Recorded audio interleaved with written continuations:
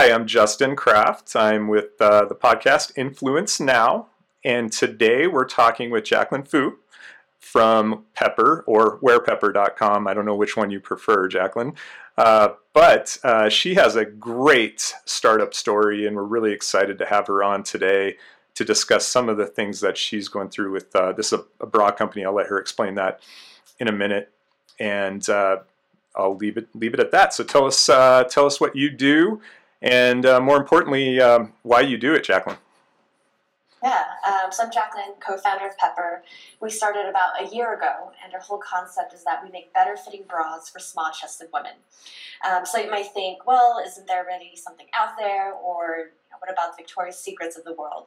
So how we're approaching it differently is what we noticed was, yes, there are bras out there for everyone, but even though we see the rise of the body positivity movement and the rise of plus size and the increasing of the size range, we don't see it for the other side of the spectrum.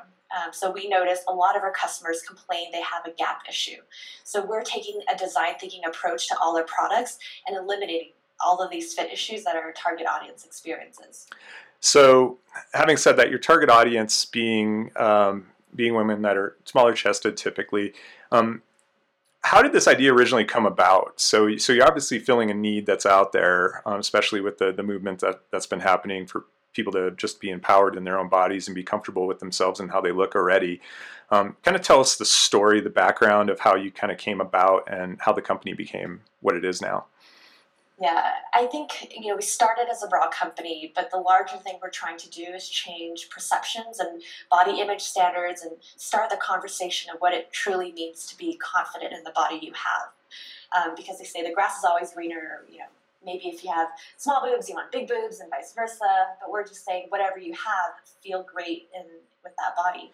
So for me, when I was growing up, there was a lot of things I saw in the media that told me one body was better than the other.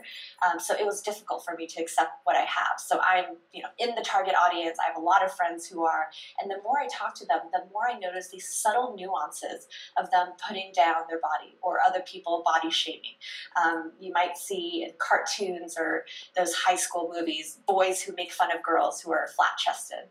And even today, when I tell people, yeah, it's a bra company for small chest or flat-chested women, they're like, wait, don't use those words because you might insult women.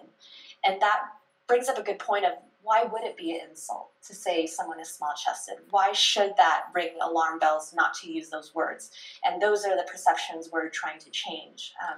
So for me, when I tried going bra shopping, I tried all these different bras from every different price point, and nothing fit perfectly. So I went to my co-founder, Leah, and she's Colombian, and her body type is opposite of me, so on the other side of the sizing spectrum. And she said, well, isn't every bra made for your body type? And we said, no. So we started talking to more customers, and what we found was a lot of people who were in this target audience agreed. We actually did a survey for about 840 small-chested women, and 71% said Victoria's Secret doesn't fit them. And that's a really high number because Victoria's Secret is the majority of the market. So we got to work buying a bunch of bras, taking notes of what fit, what did it, and then Leah and I did a hacky PowerPoint presentation of a drawing of a bra, shapes and arrows of what we wanted to change, and then we found a factory to start working on this prototype. That's fantastic, and I'm not going to pretend to be an expert on bras, but the idea behind it is the fact that we live in a world now where I think more and more people should really learn to be accepting of each other, and also just be happy with who you are as a person and how you were born.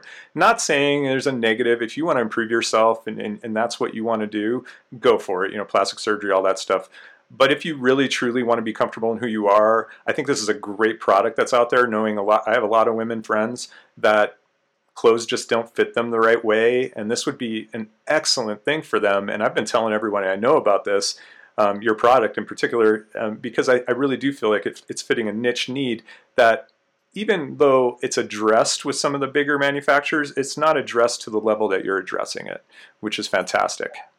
I think there's an emotional vein that we're hitting too, because whenever we get featured on press, I always read the Facebook comments, even though I know I shouldn't. And there's this turf war that ends up always going on in these Facebook comments. Women who are larger chested commenting, why are you even focusing on the small chested group? We're the ones with the true problems. So then the other side comes back and says, no, you don't understand what it's like to not wear a bra that fits small chested women. So all of a sudden there's this really heated back and forth debate. And I'm just thinking, well, why can't everyone's problems just be valid?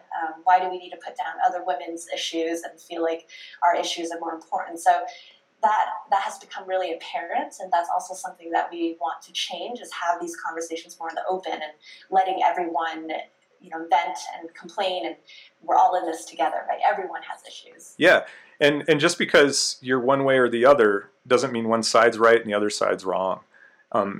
There should just be a product for everybody. I mean, we live in a capitalist society, and some of the population is this way and some of the population is that way. And we should all be able to work with that. And the fact that you're filling this niche is just, it's super exciting and it's great. I do want to ask you, actually, it wasn't a GoFundMe campaign. Remind me what type of campaign you ran? Kickstarter campaign. So you ran a Kickstarter campaign, and I was extremely impressed with how well it did. And I think a lot of our listeners would like to know, because I run into this a lot when I'm out talking to folks about their startups, how to run their companies, or they're starting a nonprofit. I sit on the board for a nonprofit. They're wanting to run a GoFundMe campaign or a Kickstarter campaign. They just don't know how to go about doing it the right way and feel like there's a timing behind it, and they're not sure, should we do it now, should we do it later, whatever it is. Could you tell us a little bit about what you did, a little bit about your success first, and then a little bit about what you did because you had an amazing success story with this. A little bit more about what you did and how you did it and what advice you'd give to those folks.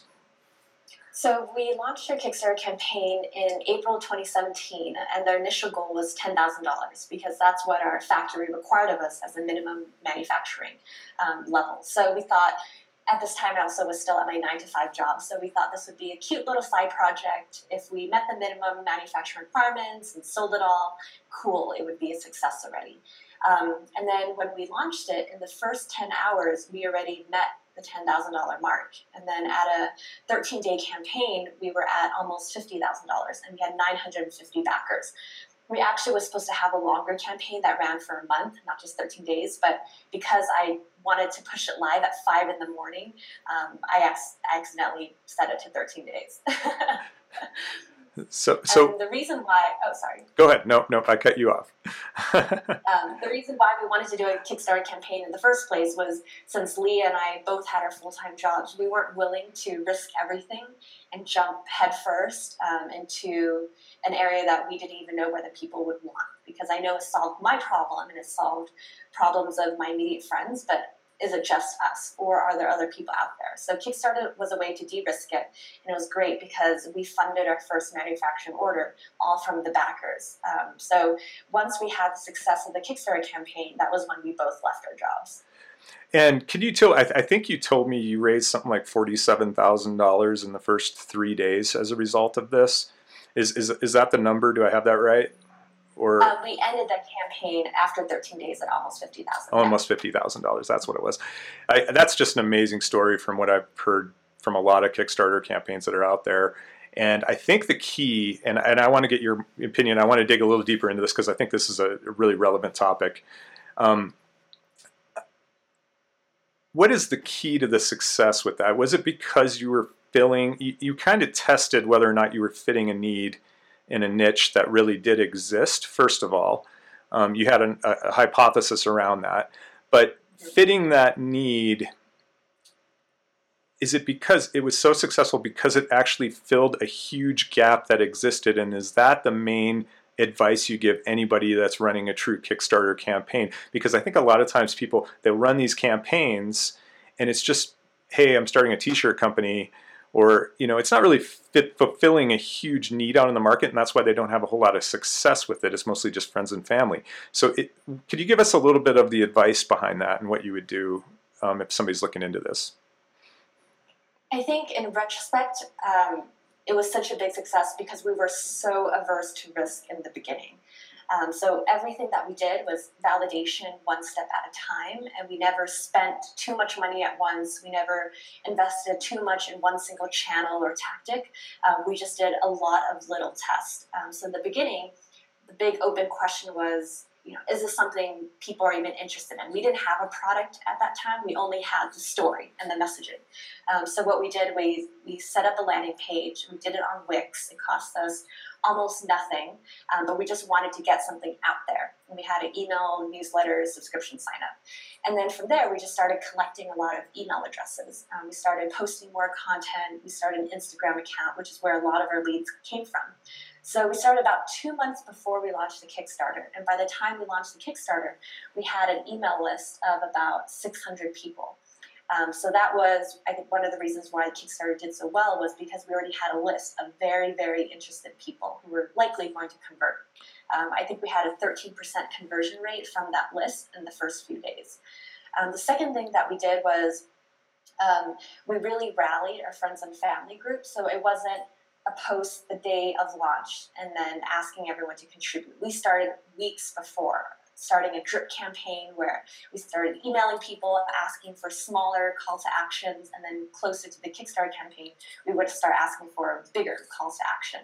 And then we started doing follow-ups, and we started tracking everything. So we knew about 20% of all our Kickstarter rewards were from friends and family. So we were really diligent about tracking everything as well.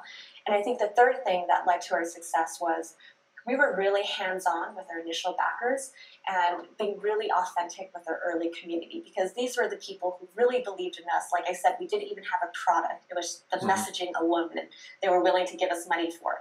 So we were emailing them all the time, communicating what was going on, asking them for help, asking them to share their stories, and they drove a lot of additional traffic as well. So what I'm hearing there, to summarize, is building a brand reputation while fulfilling a problem that exists in the market. Then it's actually being strategic about your approach leading into the campaign by doing maybe a drip email campaign or something along those lines. And then from there is just the contact, the localized network that you have, and some of the people that already believe in you, and making sure they're tapped in and spreading the word on the product. Is that the main three things summarized? Yeah, and yes. I think it's just it's a great success story, and a lot of people don't do all of those things going into it. They're just like, hey, I'm going to do a Kickstarter campaign, and this is going to work. What you did is actually be very strategic about it, building a brand first, fulfilling a need first, then going about your Kickstarter campaign, which I think is fantastic. Yeah. So, and 2 weeks before we launched, we also started doing a lot of press outreach. So that work happened also months before, where we started looking up different articles that people have written about this category or people who might be interested about writing about us. So we had a list of, I think, 200 potential press contacts we wanted to reach out to by the time we launched, and we started pitching ourselves. It was just us two pitching and emailing, and we ended up getting some pretty amazing coverage as well, such as Huffington Post, Cosmopolitan, Daily Mail, and that also drove a lot of traffic. Yeah, you guys have gotten a ton of run for just being where you're at and the stage you're at right now as a company. Yeah, so because you're filling a true niche out in the market, and right now empowerment is a huge topic and a trending topic. So it's great to hear this success story, which I think is going to be a further success story down the road here in the near future. So I want to get back to actually pepper the brand a little bit, and kind of what are you focusing on, and how do you plan on kind of expanding your market further and spreading the word? So the first thing we're focusing on is fulfillment. So we're about to get our first shipment in the next few weeks, crossing fingers everything goes well. So that is probably top of mind right now, making sure everything gets into the country right, figuring out customs. Like, there's all these things I never thought I would have to learn, but we are now. So we're also setting up our warehouse for the first time, thinking about the return experience. So it's very nitty-gritty operations right now, but it's also really fun. So we're focusing a lot on that. And the second part, once we fulfill, we're thinking about product expansion. So our growth strategy isn't normal companies where you just expand your bra size range and then you expand your products and you try to just do everything under the sun. we're going to be really targeted in that we're only going to focus on this size demographic, really cater to this niche audience, and really understand their needs. So from an undergarment perspective, what other products don't fit them right now? So we think, for example, a strapless bra, a wireless bra, and then also beyond undergarments, what about clothes? How do clothes fit this target audience? And we start looking at that. For me personally, a lot of dresses don't fit me well, so maybe we start offering dresses in the future. So thinking about solving problems for this one audience rather than solving problems for many different type of people. So you're gonna soon become a Lululemon of the small chested market. That's really something I want to do too. That's awesome. I love your growth strategy, and that actually, I had another question related to where you're kind of seeing yourself in 3 years, and that actually answers that question. You actually see yourself becoming broader than just an undergarment brand, and actually expanding out into full garment, because this niche has these needs that is underfulfilled at the moment. Exactly. Okay. And because I have a slant kind of toward marketing, and we kind of hit on the PR topic earlier, I would like to hear your thoughts around, maybe the tips you can give our audience, maybe 3 things that every small business or startup should consider in their marketing, or even in their PR strategy. I put those 2 things together because I really feel like the PR on the top end of building your brand, like you were talking about earlier before you did your Kickstarter campaign, really getting that name out there first just adds so much legitimacy to your company, but also making sure that your product is in a place where that brand is going to hold when you go out to get that PR. But what would be like the 3 tips you would give our audience on, starting out your marketing and how you should go about that? My first tip would be to be really authentic with your story. I think the reason why press contacts were willing to listen to us, even though we couldn't send them samples to review, for example, was because we had a really compelling story that no one else was talking about. And we told it in a way that was really personal and real. And the way we got there, having an awesome story, was by talking to as many customers as we could in the early days. We went out and did focus groups. We hosted something called bra parties. We did a lot of surveys. We did a lot of one-on-one calls with friends of friends of friends, just to gather as much language as we could, because the more we were able to use the customer's language to describe their problem and to describe the world they live in, the more relatable it was for other people. So by the time we got to the Kickstarter campaign, we already had so many good sound bites and stories and a really deep understanding of their pain points, and the press really loved that. They loved the quotes that we provided from our customers as well. The second tip I would give is to find an insight that could help differentiate you from your competitors. So the insight could be that there's a problem out there that no one else is solving. So maybe it's an opportunity. Or maybe the insight is you do a survey and you learn that there are solutions out there, but maybe it's not meeting the needs of your customers, which is what we found. And using this insight, we were then able to craft really compelling messaging and value propositions that hit the nail on the head. And press also love insights, right? So the more data points that you can come up with and show that no one else has, they're all the more willing to put it in their coverage as well. That's awesome. I think those are all valuable tips in making sure your market's in line with what you're trying to do. I really love what you said when it comes to actually doing almost like focus groups by throwing little parties and figuring out what kind of language they're using without even necessarily maybe even discussing that you have a brand coming out. Just figure out what your target market's saying, and then matching whatever you're looking at to what they're saying. That's an awesome tip for people.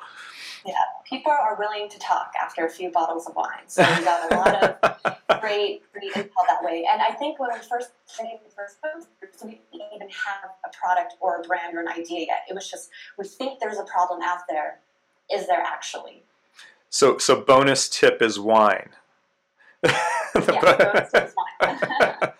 So wine. Just involve wine, and you'll be good to go. Awesome. So I have a couple of fun questions, and then we can probably wrap this up for today. But I do want to come back to you in a few months here and see where Pepper no pun intended, wherepepper.com. See where Pepper has gone.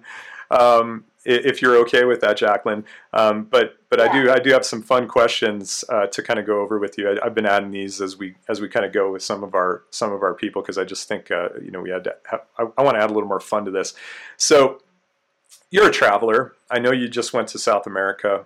Um, where have you traveled to and why? And do you feel like traveling? I look at this. I look at traveling, because I'm a huge traveler too.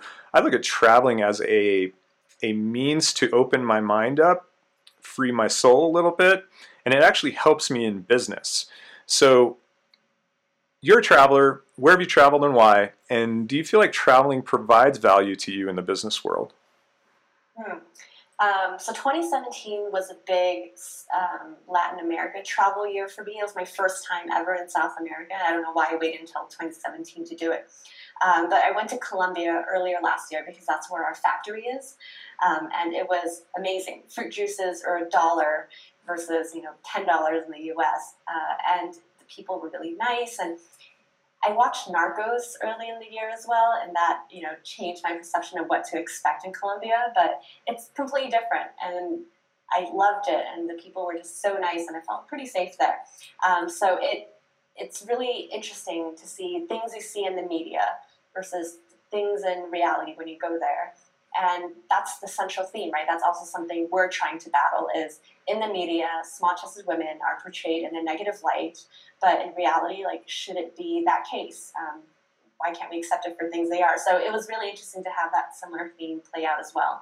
And then later last year, we went to Chile, and it was the first time I did a long-distance trek. We trekked in Patagonia, and I've never pushed my body that hard physically before.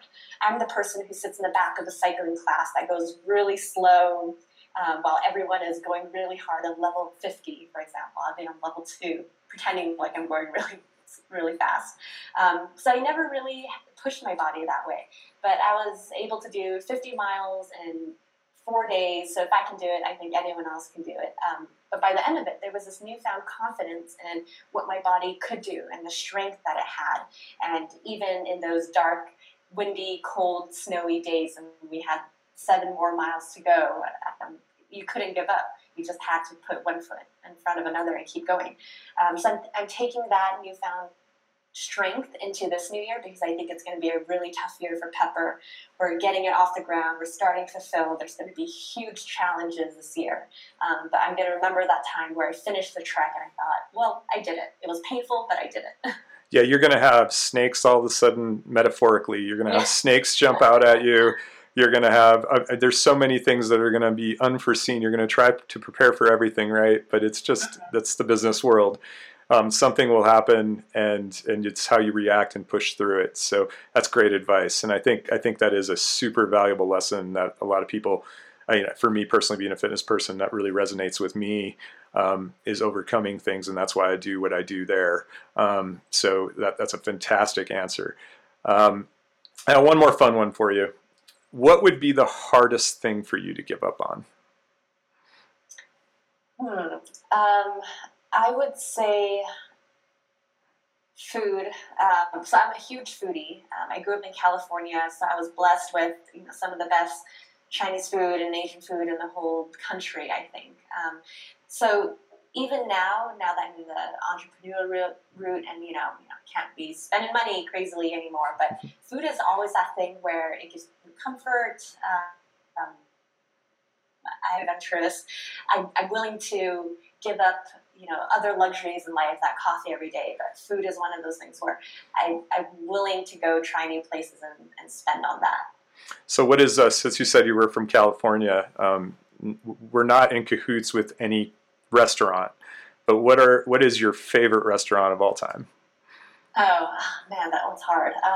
So I grew up in a place called Alhambra, California, which is about 15 minutes away from downtown LA, and it's probably where all the most innovative Chinese food comes from in the U.S. I know that sounds really weird, but I think boba started there, and then it got big everywhere else.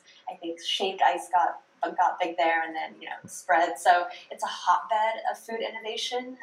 So it would be really hard for me to pick just one, but I would pick that location and everything within that vicinity, I would say is my favorite. Awesome. So awesome. So we can wrap this up. Jaclyn, I want to thank you for being on today. If you could do me a huge favor and plug your company, because I really feel like, especially for women that are looking for a product like this is an amazing product. I know you're going to have more lines of stuff coming out soon. So where can they find you? How can they find you? And what should they do to connect with you? Awesome. So Pepper makes better fitting bras for small-chested women. We are available online at www.wearpepper.com, WEAR-pepper.com. And to get a hold of me, feel free to email me, Jaclyn@wearpepper.com. I'm also really active on Twitters. But we have a thriving online community as well. So this topic, please do feel free to get in touch with me. Awesome. And I will actually put, wherever we have this podcast listed and wherever we have this podcast, all of our podcasts, we always put our guests all the information, whether Facebook groups they're involved with, Facebook, where to reach out to them, Twitter, whatever their preferences of being reached, your preferences basically anyway, in which way possible. And wearpepper.com is the website. Make sure you do connect with Influence Now podcast, follow us, subscribe to us as well. And we have some amazing speakers coming up. Jaclyn, you've been one of my favorites so far.